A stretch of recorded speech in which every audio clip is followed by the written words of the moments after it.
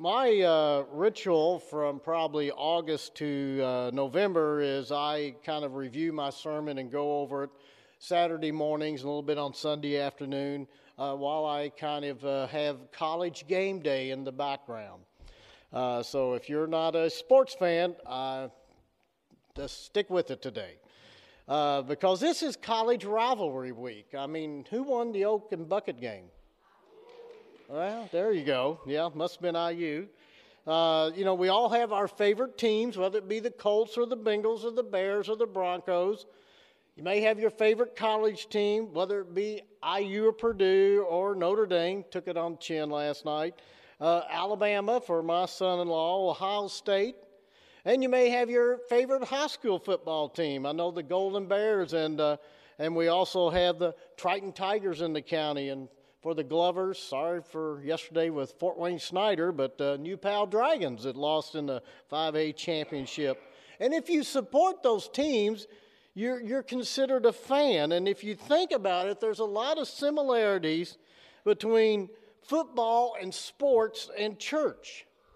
In fact, what is the largest church attendance in the United States of America? Well, I know that a lot of us support North Point in Atlanta, which is Andy Stanley's church, who puts on big stuff. They average about 36,000 a Sunday.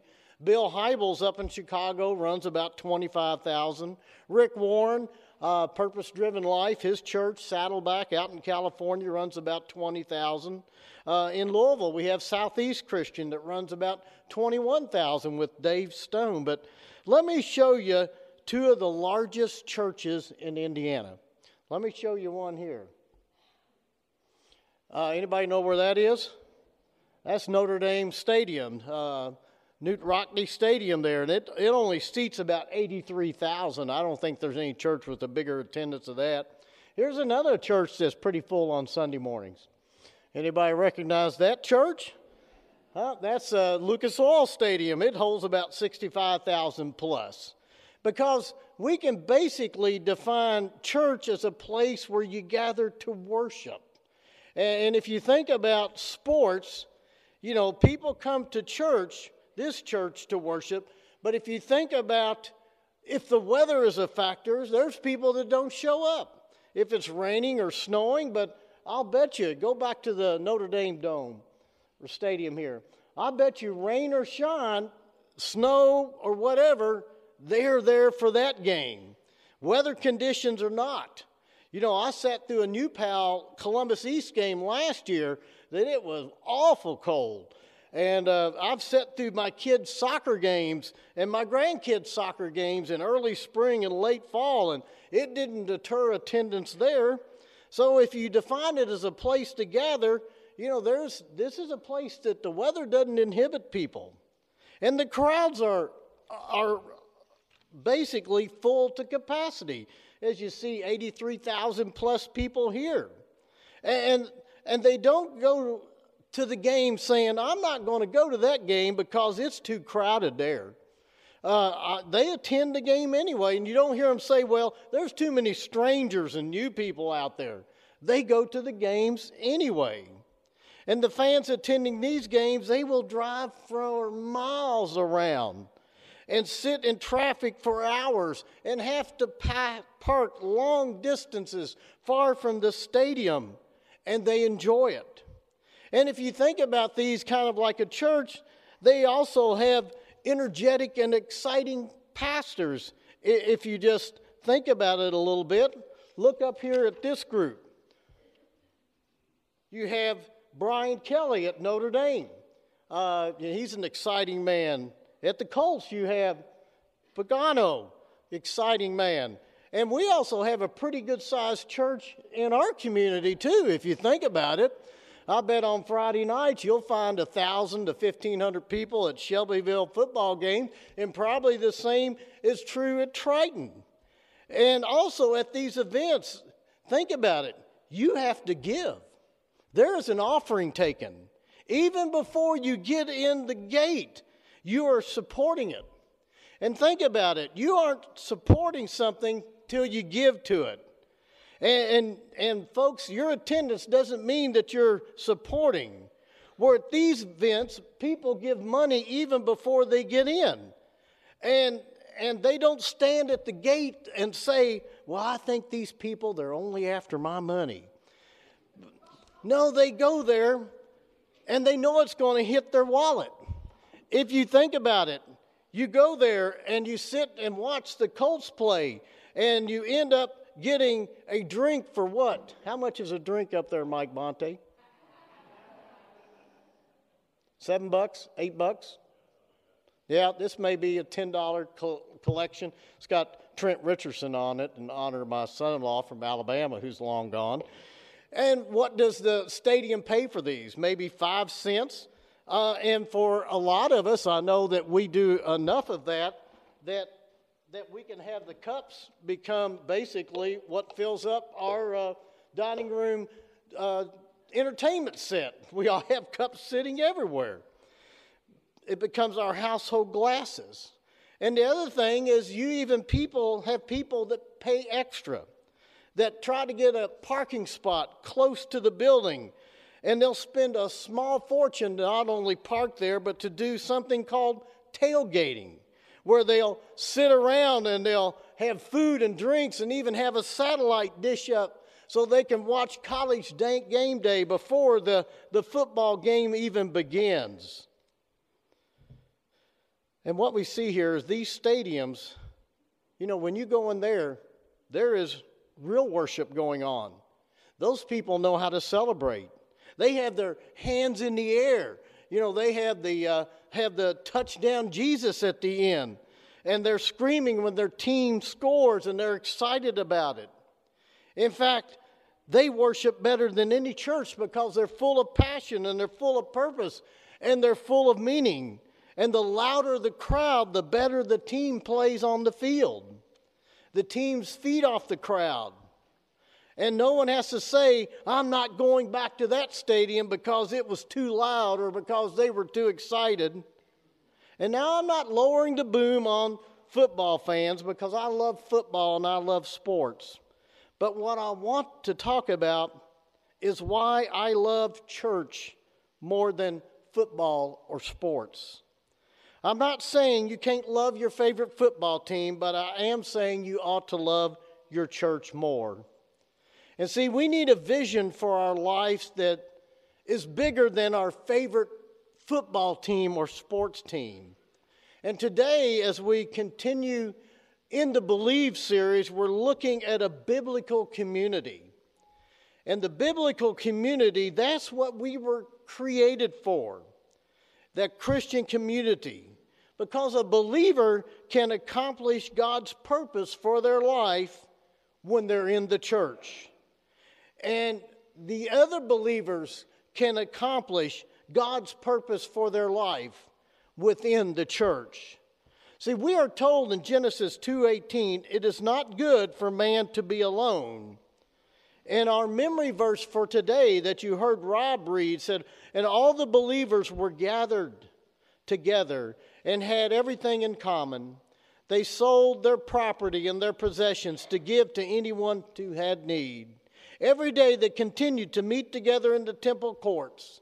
They broke bread in their homes and ate together with glad and sincere hearts, praising God and enjoying the favor of all the people. And the Lord added to their numbers daily those who were being saved. What this passage reminds us is that fellowship with other believers is what keeps us in that strong relationship with God. And fellowship with other believers keeps your relationship with other believers strong. Everything the believer, the Christian, does should be through the church, finding God's will for their life.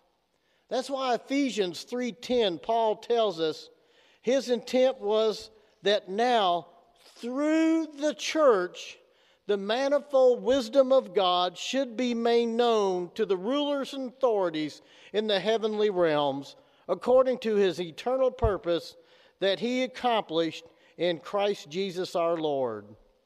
So it's not just for the few born and raised in the church. And God bless the people that have never known anything but church. They've been raised there.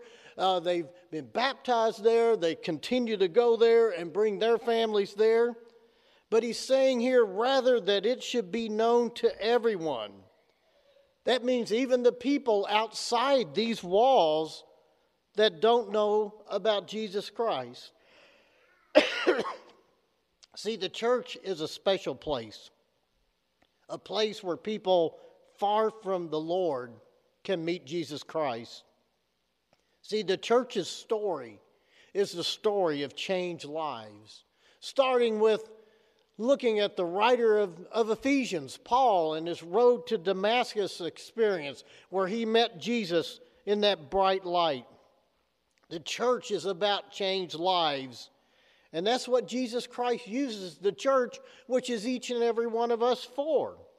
See, the local church has the power and the potential. And so Jesus calls the church, and Jesus calls us to make a difference.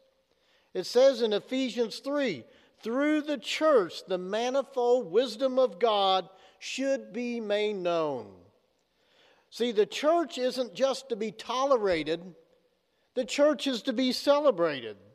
And the church is here for all people that don't know, even those who aren't Christians or aren't involved in the church.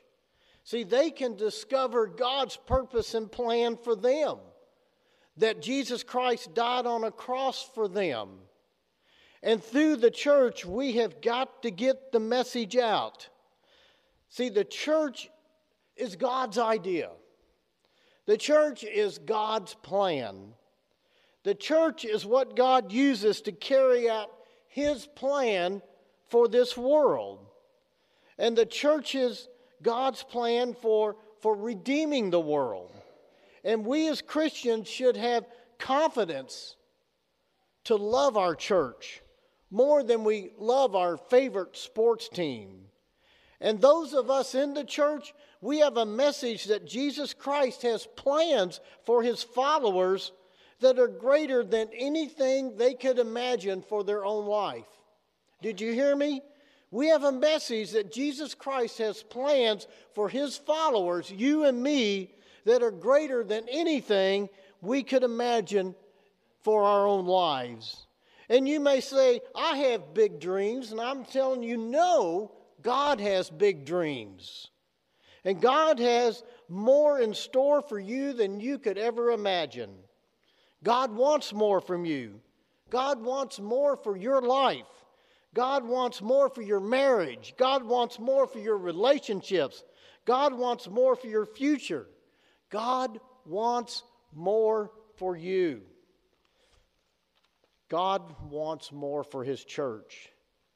That's why Ephesians 3:21 continues, to Him be the glory in the church in Christ Jesus through all generations forever and ever. So how can God get the glory in the church when the people of the church are silent about the church? See, God didn't call us to be silent. And how does God get glory in the church? Well, I believe God gets glory in the church every time there's a life changed. Every time there's a marriage saved. Every time there is a person released and rescued from addiction. Every time there is a baptism and a salvation. And that's why we celebrate baptisms here in this church, and we clap when those people come out of the water as we see family members come up and light the candle. God gets the glory in those moments. So that's what the church is. It's a biblical community. And church is a place of healing. And if you're a football fan or a sports fan, losses hurt, don't they?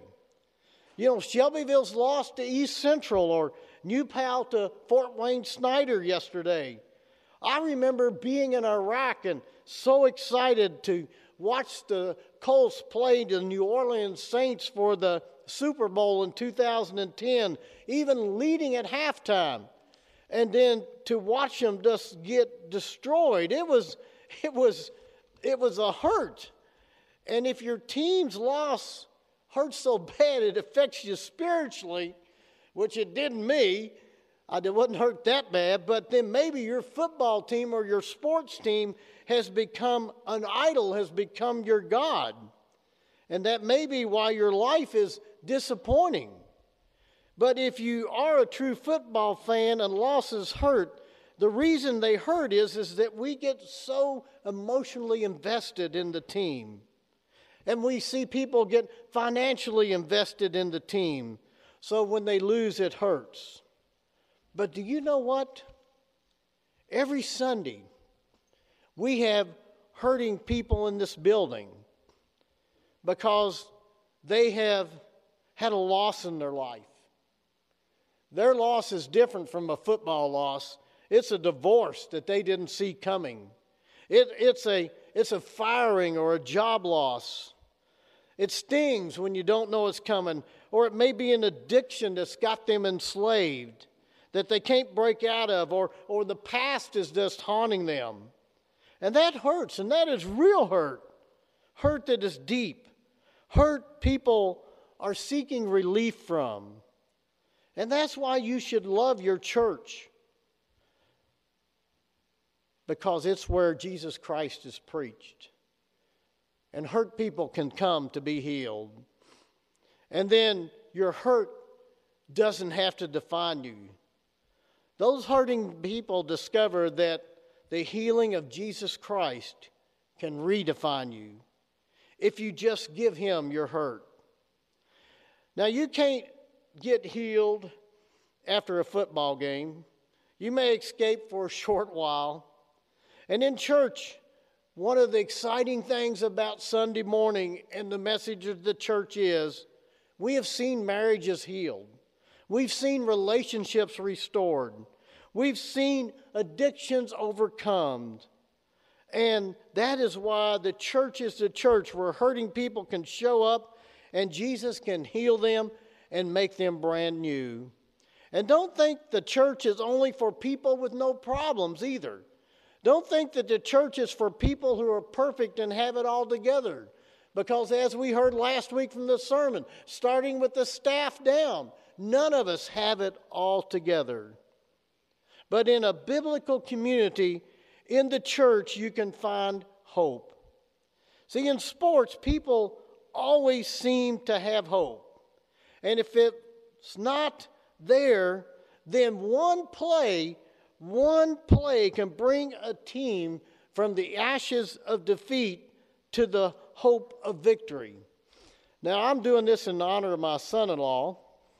I had him on suicide watch after this event. But a couple of years ago, his team, Alabama, was ranked number 1 in the nation and playing Auburn at Auburn, ranked 4th, and they were going for the game-winning field goal that would have sent them to the national title game. And everything changed in one play. Steve? 7 yards. Remember, a block kick can go the other way, too. He's got to be careful and get it up. On the way.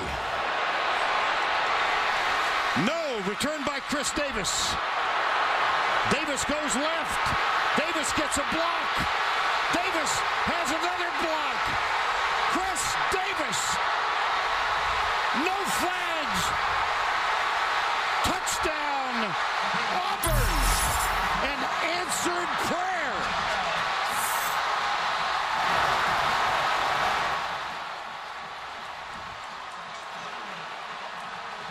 Everything changed with one play. And you may be saying, what in the world has this got to do with church? Hope changed for all the world and all of humanity in one play. And that was the empty tomb. With Jesus' death, burial, and resurrection. And now for people with no hope in the world, that they felt like it was 4th and 25 and there was no chance of winning, it all changed in one play. Hope appeared because of the resurrection of Jesus Christ. Circumstances and events could not hold Jesus Christ back. And circumstances and events cannot hold you back either.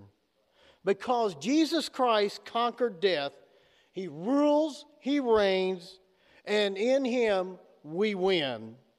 See, God called His church. God called His people to make a difference.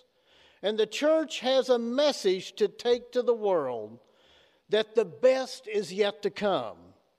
And the church, think about it, the church is a movement that has a message of change.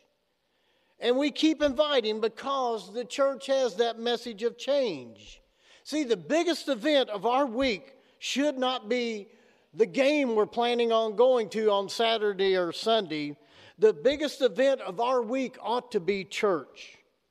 Because the church is a movement. And if we participate in that movement, it's not just Jesus the Lord of Sundays. It's Jesus the Lord of Monday through Saturday and Sunday. And let's come to church no matter what the weather. And even if we think it's too crowded, and even if we worry about parking, and we're worried about the offering and the church asking for my money, come early, tailgate here in the lobby with the snacks and the coffee, and get to know people. Celebrate when you're here. Worship with passion and purpose. See, we were created to worship God in a biblical community. And we find our purpose for life in Jesus Christ and His church. It happens, change and hope, just as Ephesians 3:10 says, is found through the church. The church is about changed lives. God brings dreams into our life. Folks, the game is never over as long as you are breathing. There is always hope. And remember that Jesus Christ can overcome anything. Let us pray. Lord, we just thank You for this Christmas season we're moving into. We just pray that we can be people who understand the gift given to us, but also willing to share it with those around us. We thank You for such a wonderful biblical community that we have here at Mount Pisgah. So many people come here with the right hearts and the right minds. And now we just pray that we invite more people to come and be a part of this which we know and love as our church. And it's in Your name we pray. Amen.